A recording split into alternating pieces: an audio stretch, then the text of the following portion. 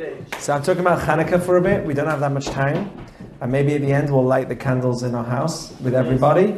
It's a big mitzvah, so we'll do that as well, even though most of you probably have lit at home. If you haven't, maybe you could do the bracha. Did anyone not light yet today? Okay, so now we're going to have a competition. Maybe do a coin competition.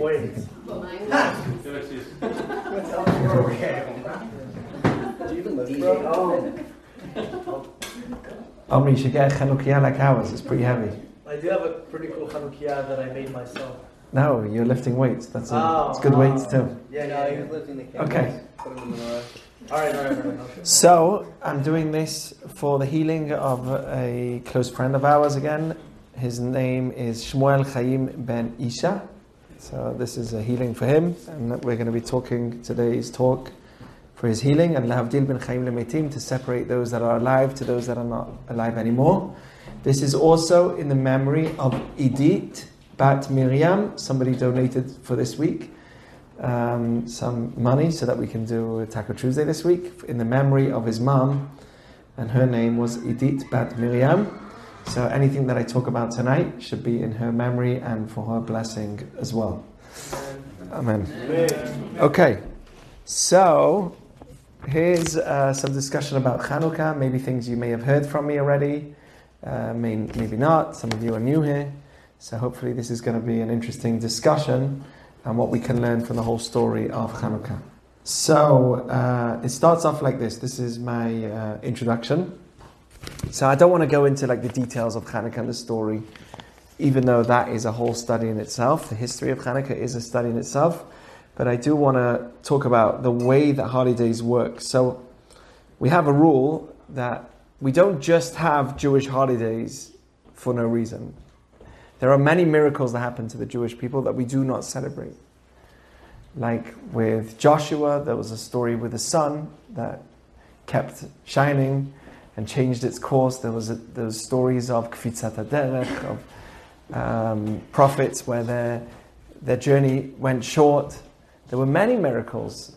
Actually, in the temple itself, the rabbis say that there were 10 miracles that were constantly happening.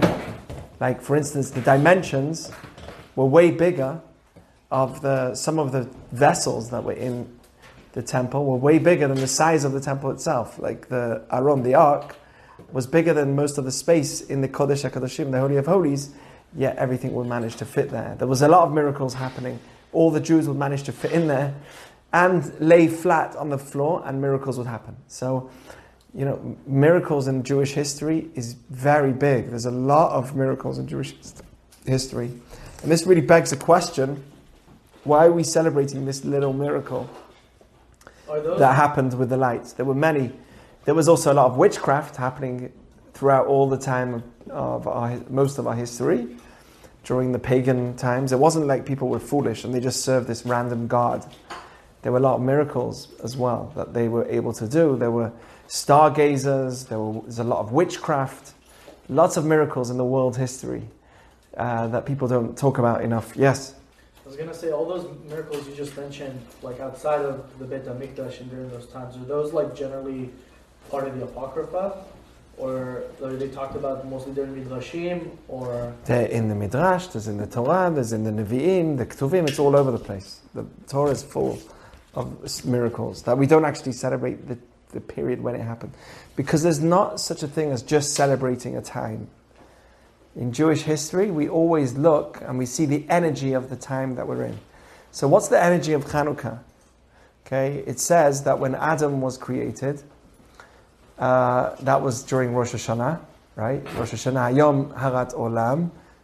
That was when Adam was created according to Jewish tradition. He got nervous. He saw that as days were going along, he saw that things were getting darker and darker. And what did he start thinking? He thought, we're coming to the end of the world. Ever since Adam was born, humanity's been thinking, we're coming to the end of the world. Adam was the first one, and as each day went darker and darker and darker, he got more and more worried, until Chanukah. Why? Chanukah is the time, this is all before the story of Chanukah, way before the story of Chanukah. Chanukah is an energy, a certain energy in the air. It's a time where it's at the end of the month, which means that the moon is at the smallest that it could be. Right? The moon starts off very, very small, then gets bigger. Halfway through the month, it's at full. Then it goes small again, right? And then it starts the new month. And then it goes halfway. And then halfway through the month, it goes to fullest. And then it goes small again, right? That's how the moon works. When is Chanukah? Chanu Chafhei. It was on the 25th of Kislev of this month. And on that day, it's the darkest time of the year. The sun is the shortest. The daytime is very, very short, especially if you live in England. Here, at least, it's not so bad. But in some places, it gets really dark very, very early, like 3 o'clock. England gets dark at 3:30. Can you imagine? Yeah, and it's the opposite in the summer. It's in the summer. In the summer, it'll go dark by like 10, 11, depends where you are in England. But it'll get dark. Also, the time period before sundown and sunset is very long also. But that's another whole thing. So every year Chanukah is the most... Chanukah falls on the darkest time of the year, which means it's from the 25th. Solstice. Right, where the 25th is the end of the month. And it goes on for 8 days. So that means it goes on till the next month. And on Tevet already, we're now on Sunday is going to be Rosh Chodesh, the new month. And again, the moon is at its shortest, and it's in the shortest of days. And from Chanukah onwards, the day starts going longer. Well, to be Yes. more precise, like the winter solstice, I think is a Gregorian concept too, and it always falls on the 21st of December. It's supposed to always be the shortest day of the year, but I don't know if that's how it actually works out every year. Yeah, okay. I don't want to dismiss everything that the Gregorian calendar does, but one thing's for sure, that we definitely know that there's been a tremendous influence from Judaism onto the holiday of lights and celebrating lights and Christianity and what it does. Huge influence from Judaism itself. And I keep saying that, so that might discredit me, but you don't need to hear it from me. Maybe you should hear it from people that aren't Jewish, like Paul Johnson or someone else, that keeps talking about how Jews have influenced the world. Okay, so anyway, this is the darkest time, and in this time we celebrate Chanukah, which is light. Very interesting. Which means that already from Adam, before Chanukah, way before Chanukah, there was a special thing about this season, about this energy.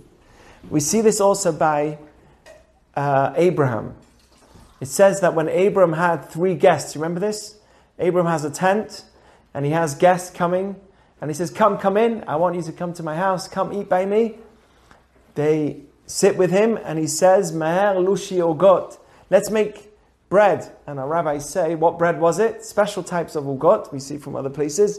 It was called matzah. He made matzah. And it says, not sufganiyot, it was on the night of Passover. And Abraham was eating matzah on the night of Passover with these 3 angels. What's the problem with that? Passover didn't happen yet. Passover was going to happen way later. But our rabbis say that already from Passover was celebrated way before. How? What's matzah? Matzah is celebrating the freedom, right? The slavery. It's remembering the slavery and celebrating the freedom. So how can it be that Abraham is celebrating Passover before Passover happens? And what's the answer? Because it's not about when it happens, it's the date. The period of time has an energy. And if anyone's able to plug into that energy, you can get the same energy that you would get on Passover every year. That means that if on Chanukah that we are right now, we're plugging into the same energy that was back then, because it's that certain period of time, which is absolute darkness, thinking that it's the end, and suddenly light comes out. Suddenly the day changes and it gets longer. So it's about the energy of the time. It's about the energy of the time. Passover is about the energy of the time. Even before. That's why, when does Passover happen? In the spring. It's like the trees are dead. Everything feels and seems like gone. Suddenly everything blossoms. And that's exactly the time that the Jews leave Egypt. That's a coincidence. But it's not a coincidence. According to Jewish teaching, The time is what influenced Passover, not the other way around. And it says that in the morning when you wake up, there's a special energy in that time. It's a et ratzon, especially at the time when it's netz, hachama, which is when the sun starts coming out. I don't know if anyone is up at that time, but when you do get up at that time, now it's a bit easier. There's a special energy. I don't know if anyone's been to the Kotel at netz hachama. Tremendous energy. When the sun starts coming out, before the sun comes out, you go to the Kotel, you start hearing birds. There's energies in every single time of the day, and Judaism believes very much in that. And we can, if we're able to plug in to those energies, we can actually gain different strengths for the day and for our lives as well. Interesting. So Chanukah is a time when absolute darkness, and then there was a light that came in, and it changed for the better. So here is the question. Okay. What is Chanukah? What's the energy of Chanukah that we need to plug into, of light in darkness? And what is light? And what is darkness? What is this energy that we're trying to plug into? And maybe how can it help us? That's the question that we need to ask. I'm not going to spend too long on tonight, because I know it's late. But here is the question. What is darkness? And what is darkness in comparison to light? So here's some interesting thoughts. First of all, the Greeks, it says in the Torah, in Judaism, we learn that in the beginning there was light. By the way, the word light in the Torah comes up in the 25th word. Happens to be the first time you see the word or in Hebrew. Vayehi is also gematria of 25. What, And really? or, yes, Vayehi is 25. Make the calculation. Vav is 6, Yud is 10, Hey is 5, and Yud is 10. How much is that? 25. I believe That's it. 31. That is 31. Don't record this. Yehi, maybe. Yehi is how much? Yehi? Yehi is 25. Not Vayehi, Yehi. Okay, Yehi. Oh, this is brought down in the Sefer of, in the book of a big Kabbalistic teacher, the Ben Ish Chai. Yehi is the word for it shall be, and that adds up to 25. Or is the 25th word of the Torah. If you count 25 words, you have to trust me now. But if you do count 25 words, you'll get to the word or. That will be the 25th word. And it's interesting. Or is a gematria of 207. But that's different. I don't know what that represents. Maybe Eitan can tell you. So, or is the 25th word, and that represents the 25th of Chanukah. Okay? Actually, the light that we got, which was of the day, the sunlight, which we have, was what day in Jewish teaching? Right? According to the Bible, what day was the sunlight given? Huh? The first day, second day, third day, or fourth? Fourth. That's why I stopped there. It's the fourth day. First day, second day, third day, or fourth? Huh? Fourth. On the fourth day, we got the sun, the moon, the two big lights, and all the stars, right? Which, by the way, defines that time didn't actually, can't be described in the way we define time, right? Because if only on the fourth day did you have all the stars, then you can't define time by 24 hours. So what was time in the first day? Much longer than 24 hours, according to many opinions, right? Until the fourth day is only when you actually have the stars. So for those that ask, how can it be that according to the Bible, right, the Torah, the world was created in 6 days, right? The world was created in 6 days. On the seventh, God rested. How can it fit in with the scientific understanding? Gerald Schroeder explains that only on the fourth day did we actually get all the stars. What influences time? Matter, right? But what defines 24 hours for us? The median time the sun's shining on Earth, right? You've got 12 hours of day and 12 hours of nighttime. A day is defined by the sunlight and the stars, and time is defined by the stars. Not that it gives us time by reality, just that when we have stars, we're able to dictate how time works, like the speed of time, how we can measure an hour, how we can measure a year, seasons. They're all defined by the stars, right? The moon, the sun influences the seasons. So time, yes, anyone get what I'm saying? Technically speaking, it's like the distance of the Earth from the sun, but anyway, they didn't know that. I mean, the way we No, what do you mean? It used to be like that. But then Exactly, without the sun. Like that, so they changed it to being how much like atoms vibrate. Yeah. That's how a second is defined. Yeah. By the way, according to Jewish teaching, we define an hour into 1,024 parts, not into 60 parts. So we define Jewish seconds are the different from different seconds than physical. We have a whole different definition, and it's also very, very scientific. So, but anyway, that's another whole thing. Right? How do we define time? 5 years. Wandering to the desert. It doesn't matter. The fact that the sun influences and the moon influences how we measure time, like how we look at a season, right? Seasons are defined by the sun and the stars and everything that, right, Omri? It's good? It's based on the Earth spinning. Yes. How fast the Earth Right, and Earth spins around what? The sun. Right. So if you don't have that, And itself. and you don't have, that's true. It's on an orbit. So if you don't have the whole entire system of orbit, then you can't define time the way we do without that entire thing in place. Okay, so even though it was all created right from the beginning, everything was created in the first point of creation. According to Jewish teaching, everything was created right from the beginning, but eventually developed into its place that it's in. Okay, it started as one speck with everything in it. Started with zero, right? Ex nihilo, it's called, where it started with nothing and then came something. And that something was very, very small. And in that very small something, it had everything in it. The entire universe was in this very small thing. The sun, the heavens, the earth. The entire universe was in this small speck. And eventually, things spread out to where it is today, the way we see it. Okay, still spreading out, by the way. The Milky Way is still expanding. But that's another whole discussion. There's actually a book that a physicist wrote who ties in everything that the Torah teaches into how science teaches it. Science is a bit off. They've got something to learn, but whatever, that's another discussion.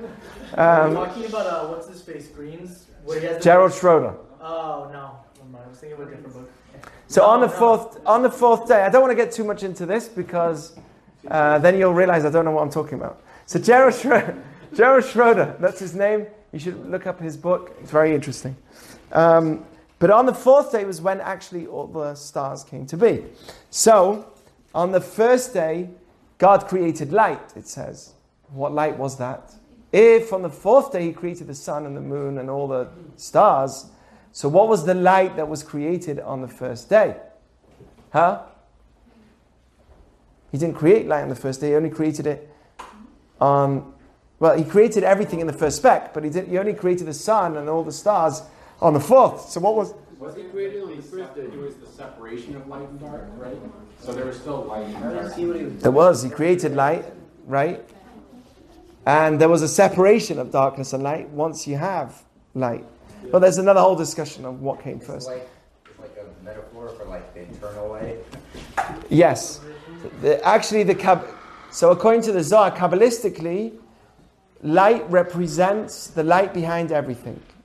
Okay, so there's an energy there's behind every bit of matter that has some form of light that the Zohar explains that that's exactly the light that was created.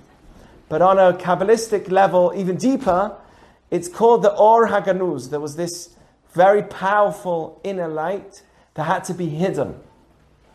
And what is that? The light of spirituality. Okay, so the very first day when God created light, what was that? The light of spirituality.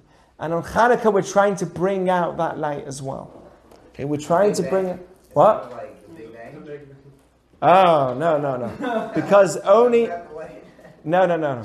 The Big Bang, they also don't know what happened before the Big Bang, right? They don't know what happened before. But it's not the Big Bang. The light was the first... The light was the second thing that God said there should be. The very first thing God said was in the beginning. Okay, in the beginning there was the heavens and the earth, the entire creation. And then God said to what was already created, because you don't talk to something that's not created, right? Even though talking is only a metaphor. God said, let there be light. So he was speaking to what was already created for it to come out and bring itself into reality. Okay, so one of the explanations is Or HaGanuz L'Tzadikim, a very special light that is hidden, and we can access this light and energy through study of Torah for getting close to God and spirituality. Okay, so there's an added light in the atmosphere. And that was the light of Chanukah that we're celebrating as well. Okay, so let's just talk about darkness versus light. Okay, in reality, when you're in a dark room or if you're in a room with light, everything's the same. Just you can't see it, right? If I'm in this room, suddenly it goes pitch black. There's monsters now. Yeah, it's left to my imagination. If it's very, very dark, I don't know if anyone here has been to the Blind Museum in Tel Aviv. Yeah, it's so dope. It's so dope. Really? Okay. That's the first time I've heard it described that way. But No pollution. but the Blind Museum is the Blind Museum is an experience where you're not allowed to have even a minute amount of light. So when you go in a place which is so dark that not even an ounce of light can get in from any corner, you really feel blinded, right? And it's a scary experience, to say the least. What? You're practically blind. Yeah. You're blind. That's what they're trying to do, and the people that are guiding you are blind themselves. So definitely worth experiencing for just to understand what it is to have eyesight and to be blessed to be able to see. But on this walk in the Blind Museum, you don't get to see a thing, right? And in that darkness, this is what the Ramchal says, there's two things that can happen. When you're in absolute darkness, you can have two things. One is, you don't see what's in front of you. You just don't see reality at all. And the other, maybe this is when you have a little bit of light facing you or something, but the other is where you see reality as something else. So which is, like, let's say you see a doorpost, you think it's a person. Or you think it's a person, you see a person, you think that's a doorpost. You walk straight into it. Oh, you get confused. If someone steals the art, you'd never know. Huh? If someone steals the art, you'd never know. Right. Oh, that's right. What movie is that from? Van Gogh or something? Is that the painting that they stole? Yeah. I think there's a movie from somewhere where they put everything in dark and they steal, and they say that. It's been in a bunch of things like Italian Job. Okay, so what was I saying? So when you're in darkness, you can either not see at all, or you can think of something as what it is, but really it's something else. Okay? It says that the darkness that was at the beginning was the darkness that eventually the Greeks brought into the world. Similar darkness. I told you that the light that the Chanukah gives us is a spiritual light. And the darkness that we fought against, which was the Assyrian Greeks, not the Greeks of today and not the Greeks of our previous history. We're talking about the Assyrian Greeks all the way back, before Rome, before all of it, right? There was the Assyrian Greeks. They were the ones that started. Yes. But, they were the ones from Alexander the Great already that started this ideology of what we have today, which is the Western society, the Western civilization. They were really the ones that started that kind of mentality. And one of the things that they did was they brought a certain darkness to the world. And I want to talk about this darkness. You see, that light that we light on menorah is the opposite. And the darkness, like I said, there's two things. Either it doesn't let us see reality, or it changes reality into something else. Now, what did the Assyrian Greeks try to do to the Jewish people? They said, we don't want to kill you. We like the Jews. We like their wisdom. We wanted you to assimilate. We want you to be like us. We want your wisdom. They actually were the first people to translate the Bible. They were the first ones to translate the Torah. Do you know this? The Talmud says that the day that Talmai HaMelech, Talmai the king, there were basically Alexander the Great. I'm sure you've heard of Alexander the Great. He was very young when he died. he was in his 30s when he died, and he left 4 different kingdoms that eventually spread. One of them was the king that was Antiochus, the one that took over the Jewish people during the story of Chanukah. These 4 different kings spread around the Middle East and beyond, and this was during the time of the Second Temple, and they were the ones that were the first people to translate the Torah. It says that was a very dark time for the Jewish people then. Also, again, darkness doesn't only represent physical darkness, it represents a darkness in spirituality, a light that was put out. And the light of Chanukah is the opposite. Now, what was it that they did? They switched something that we think is real, is something that we think is right, and then it's not. What was that? Well, what their philosophy believed was that, and we'll see what they took away from us, right? They took away Shabbat. They didn't want us to keep Shabbat. They didn't want us to have circumcision. And they didn't want us to keep Rosh Chodesh, the new month. These specific 3 things. We'll see why. It was these 3 things that they didn't want us to have. And they said, we're going to cause darkness to the Jewish people. In what area? We like your wisdom, but we don't want you to have the spirituality in your wisdom. And that's why it brought darkness to the world. When they translated Judaism, what happens when you translate the Torah? You lose some of the meaning. You lose the meaning. I wonder if that's part of the reason why Christianity was so embraced by Greeks over the years, because they already had translated a good chunk of the Old Testament. Of course. And the Roman culture is a branch of... studied the Bible in Greek before it was even in Latin. Yes. So. And the Romans are a branch of Greece, right? That's where they started. So it's a pass down. It really, really was. But anyway, what was I saying? So they brought tremendous darkness. What was that? The day that they translated the Torah into Greek, it was a day of darkness. Why? Because when you look at Hebrew, the language has multiple ways of understanding many words. I always give the example of panim in Hebrew. If you look at the Torah, it has no vowels in it. The word panim in Hebrew also means pnim, inside. In Hebrew, when you look at a word without vowels, it has many meanings to it. And what they did was, they took the Torah, made it into another language. That's why, by the way, when someone comes to me and argues with me about Isaiah 53, or someone who's from Christian or outside of the Jewish faith, right? And they're arguing with me about their understanding of the Bible. I say, do you read Hebrew? Do you know Hebrew? So they say, no. I said, do you know the first word of the Bible, of the Hebrew Bible, like in Hebrew? What was it again?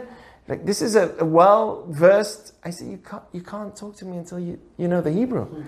Because there's many meanings behind the Hebrew. And that already breaks the argument. You can't give an argument on something which is translated to another language. It diminishes that if this was a language, if the Torah was from God, let's say, right? That's what I believe. But if it's from God, right, then why would you translate it? That's a problem. It's meant to be that it came from an infinite source. So that means that the language itself has so much more meaning when it's in its original language. Won't you want to know exactly how it was given with its infinite meanings? Yes. So there was I think it was Rabbi Dembo who said the only other language that evokes the spirituality of Hebrew is Greek. Right. And therefore, only other language where it's valid to read it, the Torah. Yes, you're right.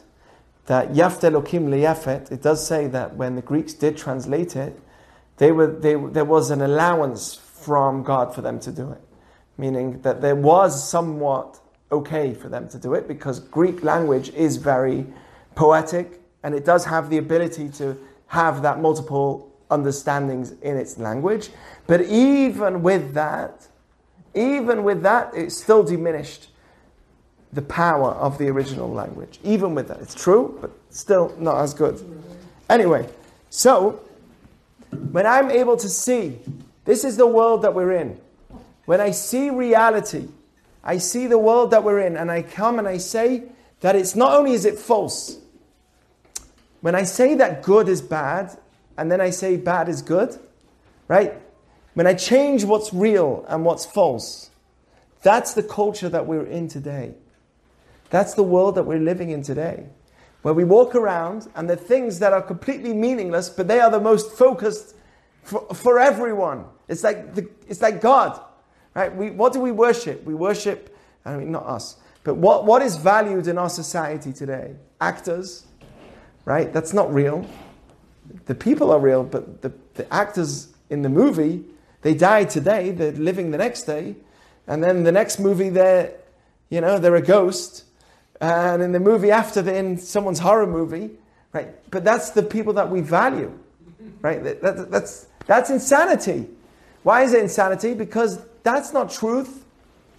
To make something which is not true as reality, as if that's everything, is exactly what the Greek culture did. Right? That's called darkness. If you want to know what the definition of darkness is, two things. One is blinding you, and the other is saying what's real is false, and what's false is real. It takes us off course of what's right in life. It makes us think, this is the way I need to be in life, when it's completely false. No, that's not the right path. And it makes us think that the certain things that we're chasing is going to give us tremendous happiness, but only later on will we realize that it's not. Okay? So it's all right to pursue luxuries and physical pleasures, right? So that it helps us and enhances our lives, but to make that the focus, that's a problem.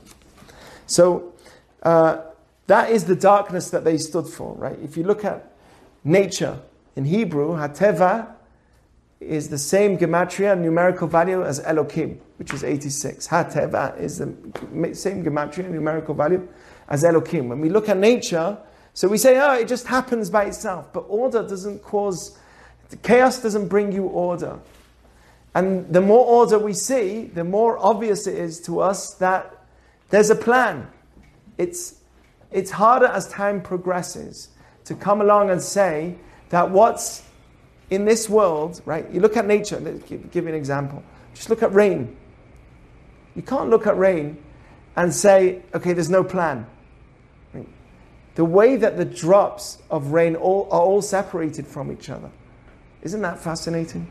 You try from far above to throw drops of water, right? But even when there's wind coming, the rain would fall in that direction. Right? It would go in that direction, all remaining as drops, so that you could still survive and not get absolutely soaked when you're outside. Isn't it? You look at the world and there's order in the chaos. Right? It's a crazy world, but everything's so ordered. It's so organized. The nose is exactly above the mouth. Why? Why? And why does it come out that way? It's obvious, it's a chimney, so that when I drink something, I'll be able to smell it. If I have spoiled milk, it will tell me if the milk is spoiled or not. It's like a little, To be fair, you don't know what the opposite would be. This is like a long discussion. I don't know if you want to open that can of worms. I don't mind opening it. Look, you can always... Why is it that my nose is up here, but I can't tell you if my breath stinks? I'll tell you. Answer the question. If you see it, if you see it as a purpose, if you see it as a goal, if you see that everything has a plan, you'll be able to answer that question. Answer me the question. What? If you're looking at it from the lens that everything has a plan, what would be the answer to your question? Let's say it all has a plan. Oh, it's blasphemy to say such a thing. Oh, how dare you say that there's a God. Let's say there's a creator, right? And everything has a plan. What would be the reason that you don't smell everything that comes out of your mouth? Would that be pleasant? Maybe it would let you give me a little notification. maybe get some mouthwash. But you do get that notification sometimes, no? Other people are nice enough. Okay, people are nice enough. Look, God doesn't want you to suffer from your own self. By the way, it opens up another discussion. Why is it that our own smells, right? Okay, this might get awkward. But our own smell, when we sweat in the gym, right? We sweat in the gym, we feel sweaty, we feel like we need to shower.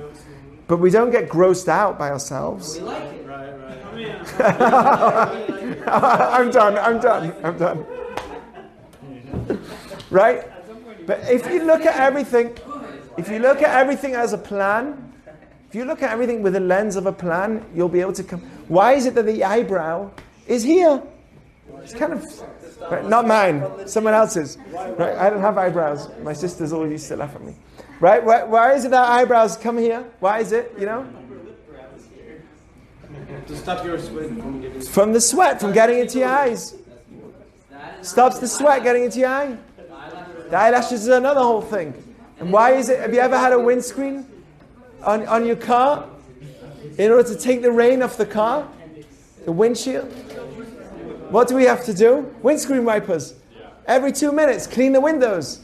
Our eye just cleans itself constantly. It's not a miracle. And these eyes are working non-stop. It's not like right? When it rains, they're able to clear itself. We're walking. Yeah, there's a. I wear contacts in the water underneath, and it's great.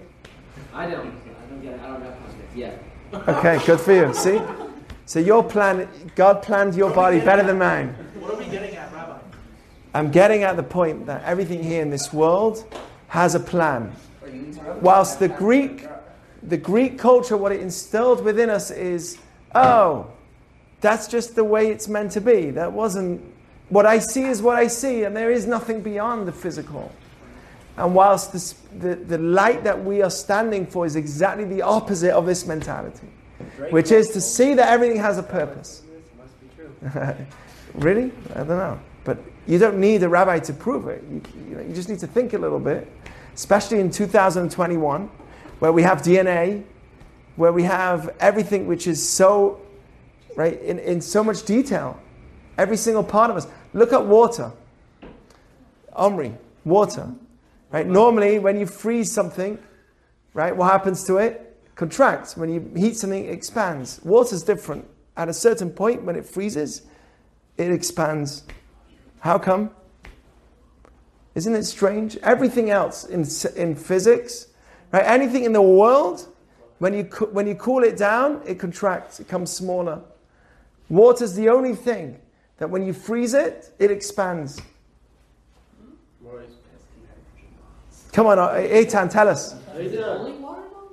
Yes. There's some other chemicals. There are some who do it. Okay, well they also have a reason, but what's the reason of water?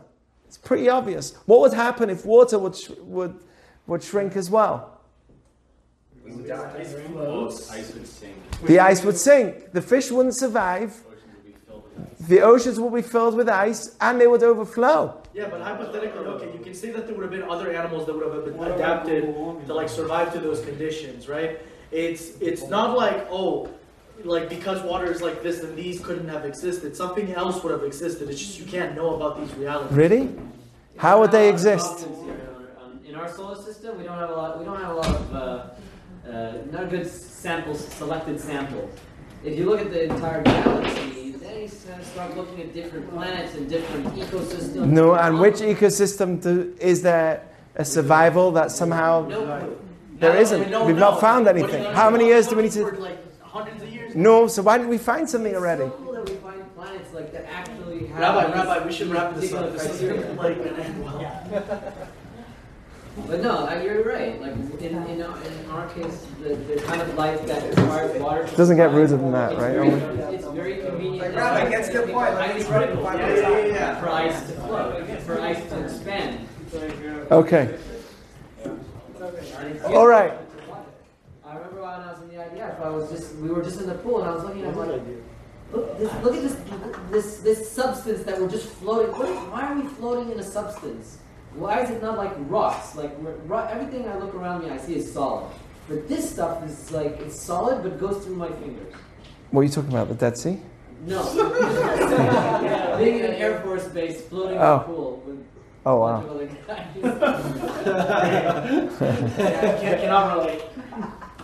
Anyway, I guess there's a lot more that I had to share, but never mind. Okay, I guess we'll finish here. I do want to say this, that there is a very interesting question. There's a mitzvah to show the miracle that happened. Okay, which is that on Chanukah is different than any other holiday. We had many miracles, which I mentioned, but there's a specific mitzvah to show the miracle of Chanukah more than anything else. So let's say matzah was also a miracle that we got free, and all the plagues and everything, but we don't have a mitzvah to sit by the front door and make sure that everyone sees us eat the matzah, right? Thank goodness. Right? We don't have a mitzvah on Purim to read the Megillah at the front door. There is a mitzvah to read it in synagogue with a minyan, but there's no specific mitzvah to say the story at the front door. Why is it that with Chanukah specifically, we have to show off the mitzvah, the miracle? It's a miracle that we're celebrating. And that's a miracle that we want to put to the public. Why? Because we're a light onto the nations. Well, what do you guys think? I think that's like an auxiliary. To That's an walk the auxiliary walk reason, rather not than like talk a the primary. talk. Huh? The answer is that the miracle of Chanukah didn't happen in public. It actually only happened in the temple. When we had one jug of oil that lasted for 8 days, not everyone saw that. Not even all the Jews? Not all the Jews. Oh, now he fabricated it. Not even all the Jews saw it. Now, by the way, we had miracles going on throughout every single night whilst we were in the temple until this point with the menorah. Every single night, one of the candles will stay lit till the next day, which was a miracle in its own. But that we don't celebrate. We celebrate specifically this miracle, and specifically this one we put to the window. Why? Because it wasn't really a miracle that everyone saw. What does that teach me? It means you want to like when you have miracles, you want to make sure that the whole world knows about them. That in your life, there are miracles that happen every day. Oh. But we think that it's just regular darkness. Right? We think it's like the Greeks. We think that it has no meaning. Right? In your life, there's a lot of hidden miracles too. But what do we want to do? We want to bring them out. Take them to the window in ourselves and shine them outwards. Look at them, focus on them. Because I can guarantee you that if you do, you will see those miracles in your life too. You have in you tremendous miracles happening every day. There's a question actually. Why on the first day do we celebrate the miracle? The oil was enough to last for how many days? 8. So why the first day are we celebrating? The first day wasn't a miracle. It was enough to last for one day. It was enough to last for one day to celebrate Chanukah for 7 days. Why? Because the first day wasn't a miracle. But each day they didn't know how much longer it would last. Okay, that's one answer, that they didn't know how much it was going to last. Some say that it went down, then it went back up again. So that was a miracle too of the first day. There's many different answers. In the first place. Huh? They found the oil in the first place. Okay, that's another answer that they found. Yes, they wrecked all the oil. Right. Somehow one was found. There's some say that the finding of the oil was a miracle. There's another answer. That even nature is a miracle. Who says that nature isn't a miracle? There's But one even rabbi. the oil is able to light the fire. Like Yes. That oil's the nature in itself is a miracle. And that needs to be celebrated. There's a Talmud which says Rabbi Chanina ben Dosa, a big rabbi in the Talmud, they were very poor. And once before Shabbat, never in their life did they not light candles for Shabbat. And just before Shabbat, this is way after the story of Chanukah, by the way. Another miracle that happened way after Chanukah. And they only had vinegar. And his daughter says to his father, Abba, we only have vinegar. We don't have any oil. Nothing left. We have no oil for Shabbat candles. So he said, the one that says that oil can light can also say that vinegar lights. Put vinegar inside. She put vinegar inside and it lit as well. Because nature is only a miracle, is only not a miracle because we get used to it. It becomes a habit. And here's the one last question I'm going to ask you, and I'll finish with that. There's another big question that people ask. There were 2 miracles that happened on Chanukah. What are they? The oils, and we won the war. 5,000 Jews, they think of Maccabees as like these strong, 6-pack dudes with skirts. But really, they were just like Catholics. No, they were even way less. They were malnourished. They were rabbis that studied Torah all day. And they said, Mi kamocha ba'elim Hashem. They said, who is like you, strong in the name of Hashem? And they said, we're going to go 5,000 of them against over 60, 70,000 soldiers. Pilim. They used their tanks of those days were elephants. They would walk straight through and just knock out everyone. Hundreds of elephants walking forward. Can you imagine? Stampede. And they went, they fought, and they won. That's an amazing miracle. And we pray. When we pray, we mention the miracle that happened, that we fought the war and we won. So why are we not celebrating that? We're celebrating the oil. We do it in the prayers. We mention it in the prayers. But we don't really celebrate that. We focus much more on the light than the war. How come? What's the answer? Huh? Yeah, one answer is that light is what matters to us, not war. Right? Winning is not our strength. That's not what matters to us. Bringing light to the world is what matters. It's one of the answers. There's another answer. Is it because wars are short-lived, whereas spirituality, Yes, spirituality is something that's long and lasts long. There's another answer. If winning war, go on, Ethan, what were you going to say? Well, we won lots of wars, but it's the first time oil lasted 8 days. Okay, winning wars is something that we did many times. Here's based on what you're saying as well. Winning a war, could be translated as it was us. We won. We were lucky because it was done in a natural way. Winning a war doesn't mean that you can attribute it to God. You'll win a war, you'll say, okay, we were lucky, we were strong, we were smart. We did it right. We had the right power. It says. My strength did it. My arms did it. My muscles did it. I'm the one. It was our arms. It was our strength. And what happened? The oil lasted for 8 days also. What did that remind us? The oil, when we celebrate the oil, it's reminding us that the war also was not something that we won on our own. Don't think that the war was yours. Even the little oil, that was a miracle. You think the war was your miracle? That you couldn't even find oil and you had to rely on a miracle. You think you can win a war? Right? You think you can win wars and then you find COVID?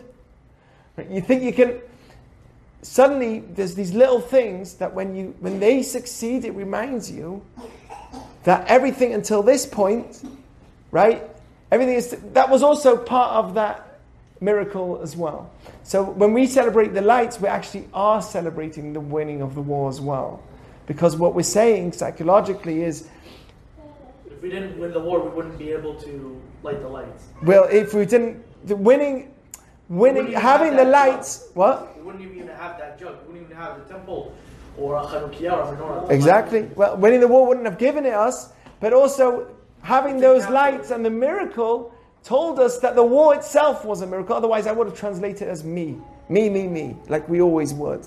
Whenever we succeed, I'm good, I'm smart, it's my win. We attribute it to ourselves. And Judaism doesn't want you to do that. You attribute it to God, never attribute success to yourself. Okay? So, anyway, so that's some of the ideas. There's a lot more, but I think that was enough for the night, and I hope you guys enjoyed. So, Chanukah Sameach. Yes.